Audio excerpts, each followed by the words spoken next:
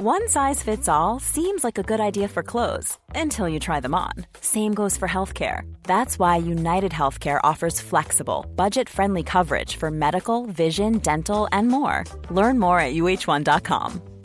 I'm Sandra, and I'm just the professional your small business was looking for. But you didn't hire me because you didn't use LinkedIn Jobs. LinkedIn has professionals you can't find anywhere else, including those who aren't actively looking for a new job, but might be open to the perfect role, like me. In a given month, over 70% of LinkedIn users don't visit other leading job sites. So if you're not looking on LinkedIn, you'll miss out on great candidates like Sandra. Start hiring professionals like a professional. Post your free job on linkedin.com/people today. There's never been a faster or easier way to start your weight loss journey than with PlushCare. PlushCare accepts most insurance plans and gives you online access to board-certified physicians who can prescribe FDA-approved weight loss medications like Wegovy and Zepbound for those who qualify. Take charge of your health and speak with a board-certified physician about a weight loss plan that's right for you. Get started today at plushcare.com/weight loss. That's plushcare.com/weight loss. plushcare.com/weight loss. Liftoff. We have a liftoff. 32 minutes past the hour. Liftoff on Apollo 11. Tower cleared. Hi, I'm Eleanor. I'm Emily. And I'm Tom. And together we're Space 3D. So welcome to our first official podcast for Space 3D. Just like to introduce co-hosts for this podcast, Emily Carney and Tom Hill. Say hello, everybody. Hey there. Hello, everybody. How y'all doing? So I'm Tom, and I couldn't make this interview, but I hope to make some others. Besides, most of the questions I'd be asking about Skylab would have to do with deploying solar shields and things like that, so that probably wasn't this person's strength. Well, actually, it probably was. I mean, the guy that we had the opportunity, thanks to Emily's connections, to interview is a real Skylab aficionado, and I think everyone's going to appreciate the official interview that Emily led. Emily, I don't know if you have any comments about how, about the interview. And I don't know. I'm a bit of a huge Skylab fan myself, and we did talk about the medical aspect of Skylab. My conversation with Dwight touched on a lot of the things, such as, how Skylab relates to the ISS. Also, we kind of touched on fun things about Skylab that a lot of people are not going to remember. The gentleman we are interviewing, Dwight Stephen Bonecki, is a Skylab expert. There's not many of us, probably maybe 3 or 4 of us out there. He's actually done 3 books about Skylab. He's with Apogee, he's done the mission reports, the Skylab 2, 3, 4 mission reports, and those are really invaluable if you're interested in knowing a lot of the technical aspects about the missions. There's also a great book by a gentleman named David Hitt, who we did not interview, but still, if you're a Skylab fan, there's a book called Homesteading Space. David Hitt actually wrote it with 2 Skylab crew members, Owen Garriott and Joe Kerwin, who has the distinction of being the first medical doctor in space. So if you are interested in Skylab, that certainly is an invaluable resource. I would definitely get that. All those books are. Dwight talked a lot about some of the fun, aspects of Skylab that a lot of people don't hear about. Some of the little stories, I think, that kind of get hidden because it happened almost 45 years ago, which is kind of frightening. I'm kind of showing my lack of age here. Skylab actually happened before I was alive. My first memory of Skylab was when it was coming back down to Earth, and everyone was freaked out, thinking, oh, it's going to hit my house. Like, okay, But that was my first memory of Skylab. So I think the thing we can gather the most from Dwight's interview is that, even though it was a very short-lived program, there's just a ton of medical data gleaned from it that we still, I think, have, as medical experts and as space history experts, they still have a lot to find out from it. And I think, to this day, one has to give credit to, still all the crew members for doing these things, so we can kind of have a heritage to look back at, and to kind of glean some lessons from. So I think hopefully people will get that from Dwight's interview. And I think he does Skylab proud. So sorry, I probably went overboard there. Not at all. I agree. I mean, I also listened in on the interview. He was terrific, and I certainly learned a lot. You know, our focus of this initial series of podcasts is on the medical aspects of, protecting our astronauts in space and looking at an historical perspective of kind of where we started with the first long-duration platform in the U.S. program and then progressing from there. So future podcasts are certainly going to look at some of the later programs as well. I think probably without further ado, we should get into the interview. One thing that I do want to just mention to everyone, as Emily also mentioned, that we got into a lot of interesting anecdotes about Skylab. We tried to focus this first interview on sort of the medical aspects to keep it really the more quote unquote serious, Yes. part of the discussion. However, there were a lot of other interesting discussions in the interview that we think can probably be, I don't want to say an outtake podcast, but a lot of other interesting anecdotes that we certainly wanted to be able to share with our podcast listeners. So please look for a future podcast that will be, I think, highly entertaining. So Yes. With that, maybe we can cut to the interview and hope everyone enjoys it. Dwight Stephen Benecke is one of a rare breed. He is a Skylab expert. He has released the mission reports for each mission through Apogee Books, and also most recently edited a volume about the Apollo-Soyuz test project. In addition, he is currently working on a film about the space station called Searching for Skylab, set to be released in 2018. We caught up with the writer and filmmaker to ask him some questions about why Skylab is still relevant today, nearly 45 years following its launch.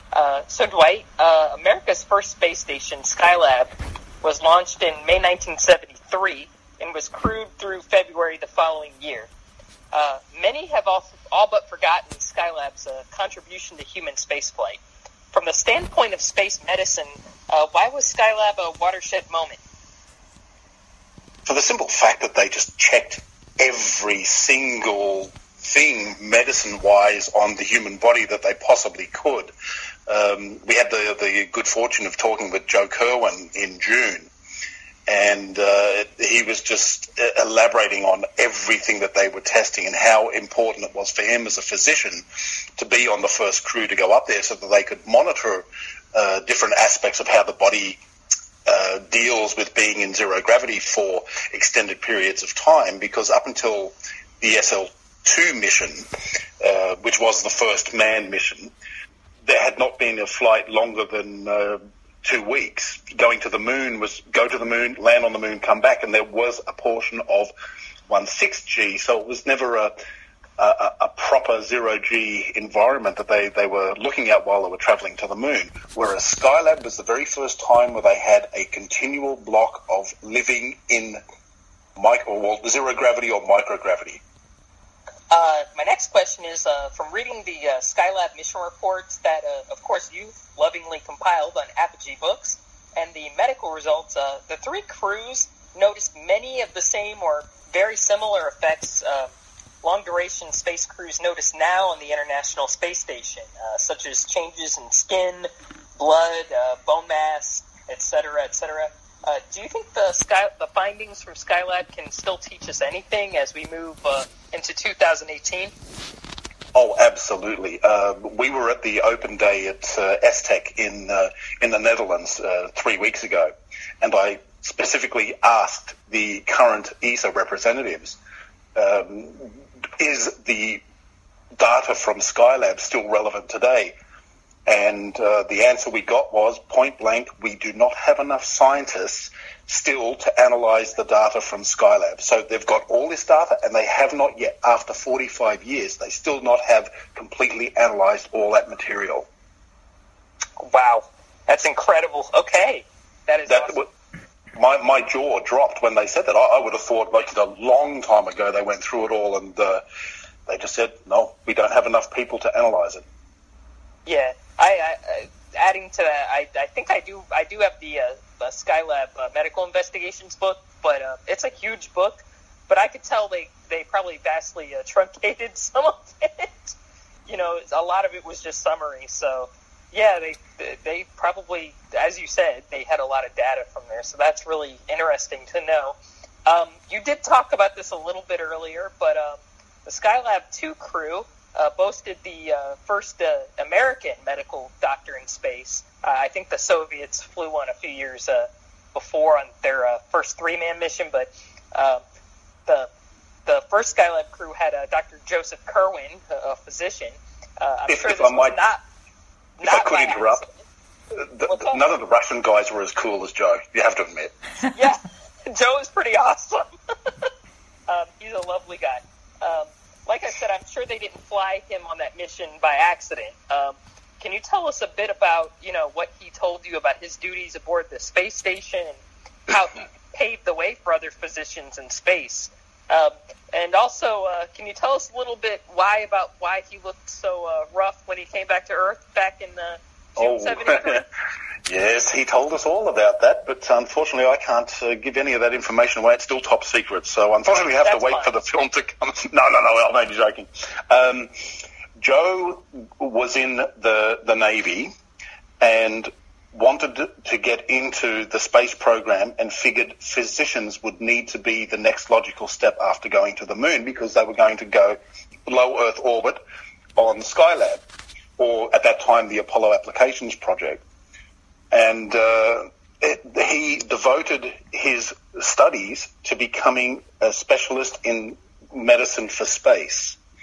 And that's what gave him the edge above the rest to get onto the SL2 crew. Now, I'm very happy I watched the interview with him just a couple of days ago because it's still fresh in my mind.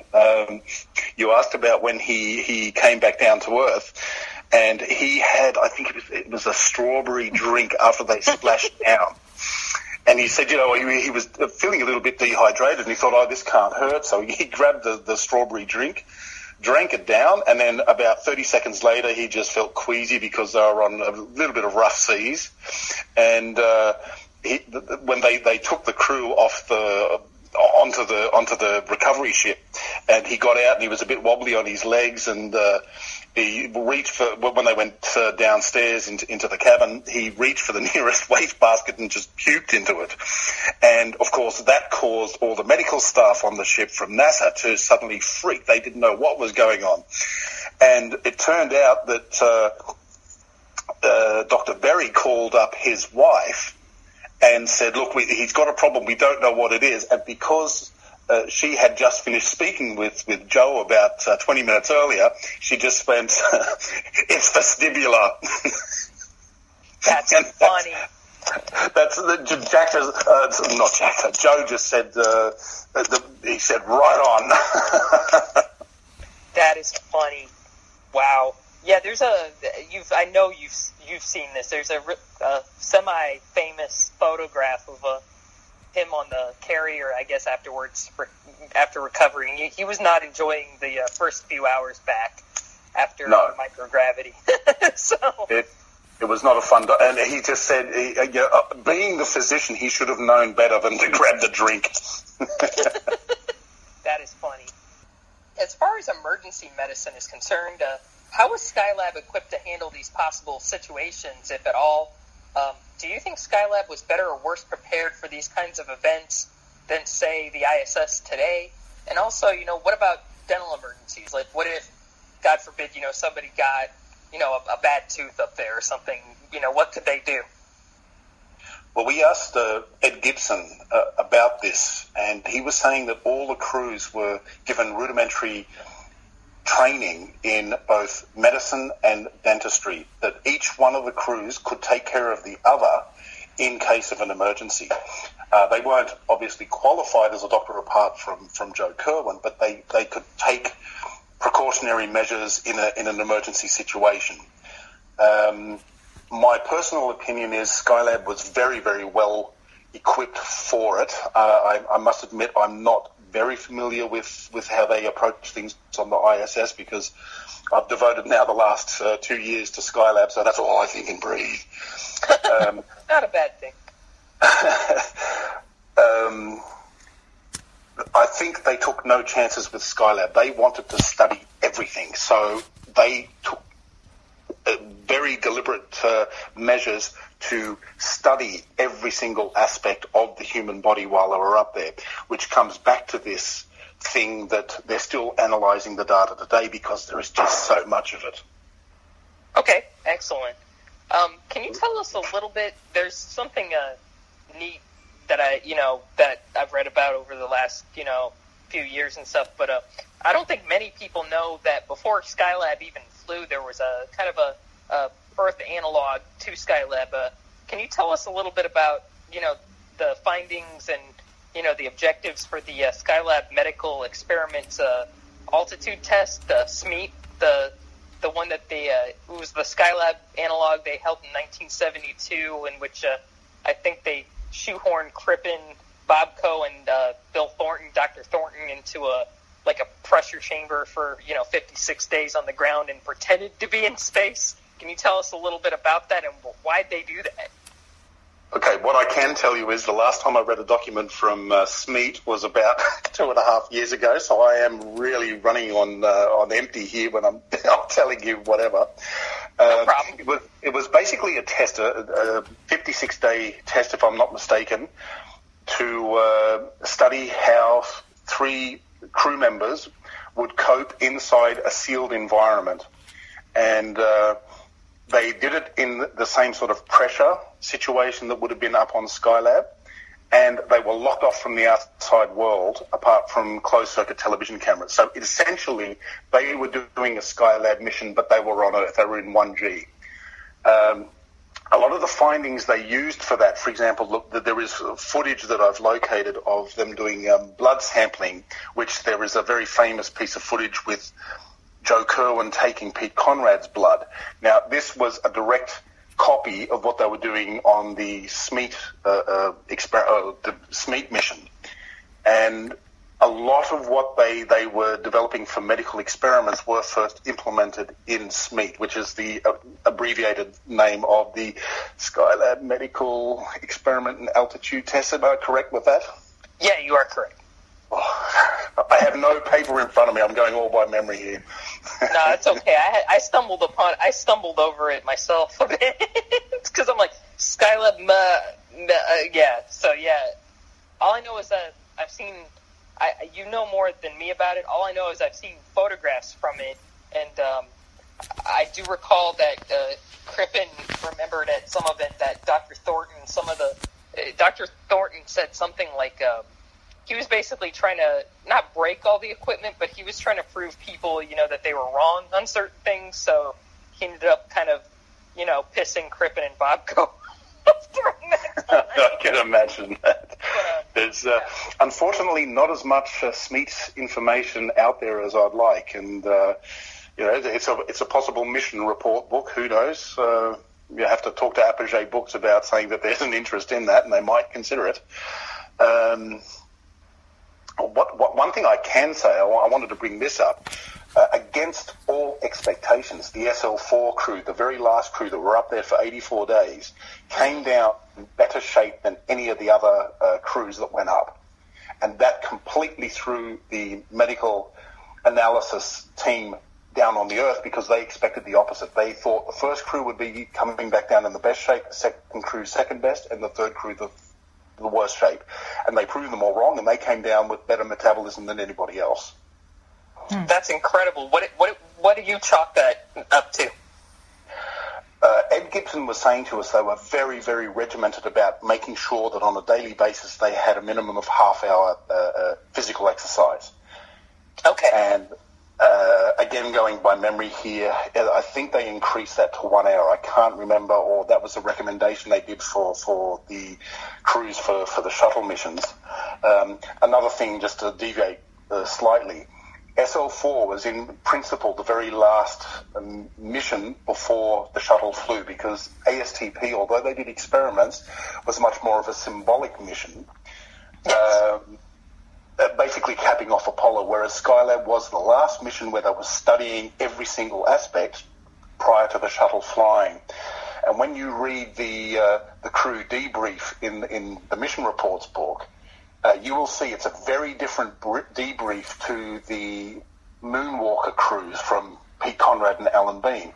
They were very matter-of-fact, blah, blah, blah, we did blah, blah, blah, and everything is regimented in the typical discipline style, whereas the SL4 crew, being all rookie And the bridge crew to the next level of NASA's program, which was the shuttle, were very, very conscious about constructive criticism of what can be done to improve, because they were already thinking 8 years in advance when the shuttle would fly.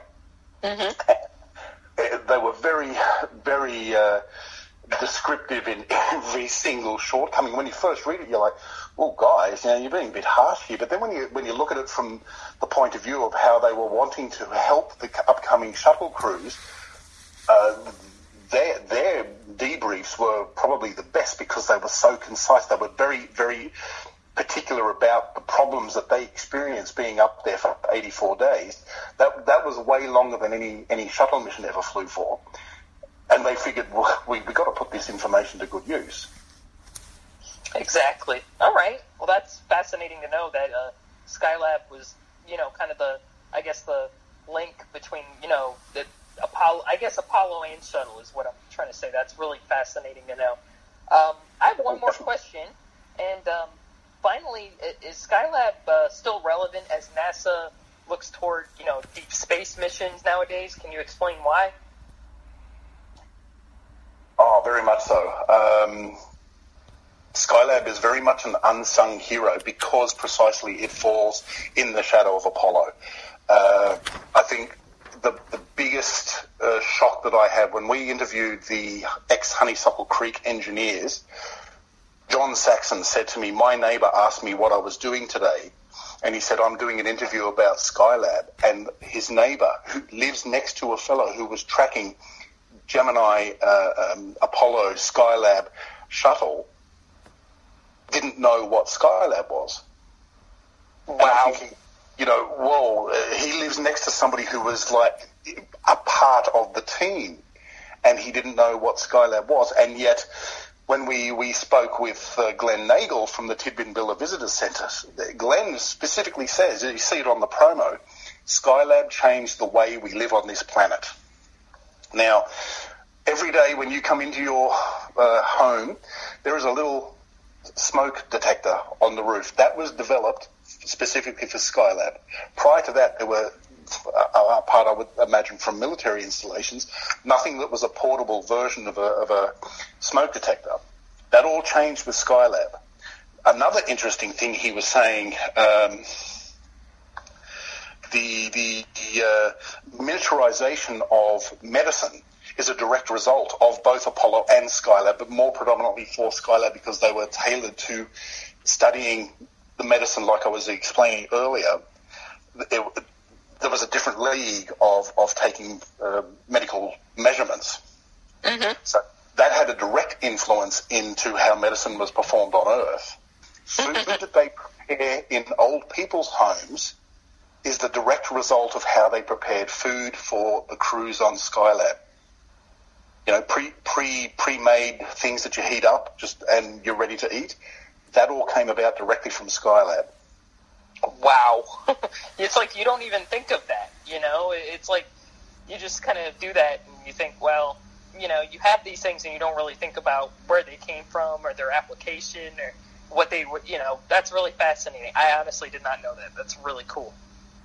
Emily, you probably know this about Space Station Freedom. That was what the Americans were planning to send up before the ISS came about. Mm-hmm. And that would have been solely an American space station. And I know for a fact that Bill Pogue and Jerry Carr were very active in getting the data ready so that thing could become a reality. And again, for that, they were also using Skylab data. Once again, I'd like to thank Dwight Stephen Bonecki for contributing to today's discussion about Skylab, and we really appreciate it. Thank you so much. You're welcome. Thank you. Wow. Well, we should add, if it's okay, we can add a little plug for it at the end of our podcast, just to make people aware of it. Yeah. What would you like me to say then? Whatever you'd like. A shameless self-promotion of the upcoming documentary. 45 years ago, NASA launched its only space station, Skylab. What happened to it? What happened to the science they did? We'll tell you all that in our film, Searching for Skylab. coming out June of 2018. No space race, just science. Hope you enjoyed today's interview.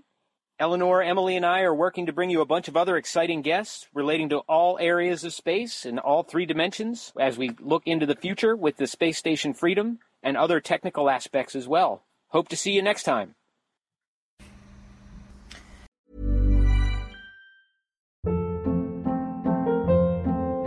Hold up. What was that? Boring. No flavor. That was as bad as those leftovers you ate all week. Keke Palmer here, and it's time to say hello to something fresh and guilt-free. Hello Fresh. Jazz up dinner with pecan-crusted chicken or garlic butter shrimp scampi. Now that's music to my mouth. Hello Fresh. Let's get this dinner party started. Discover all the delicious possibilities at HelloFresh.com.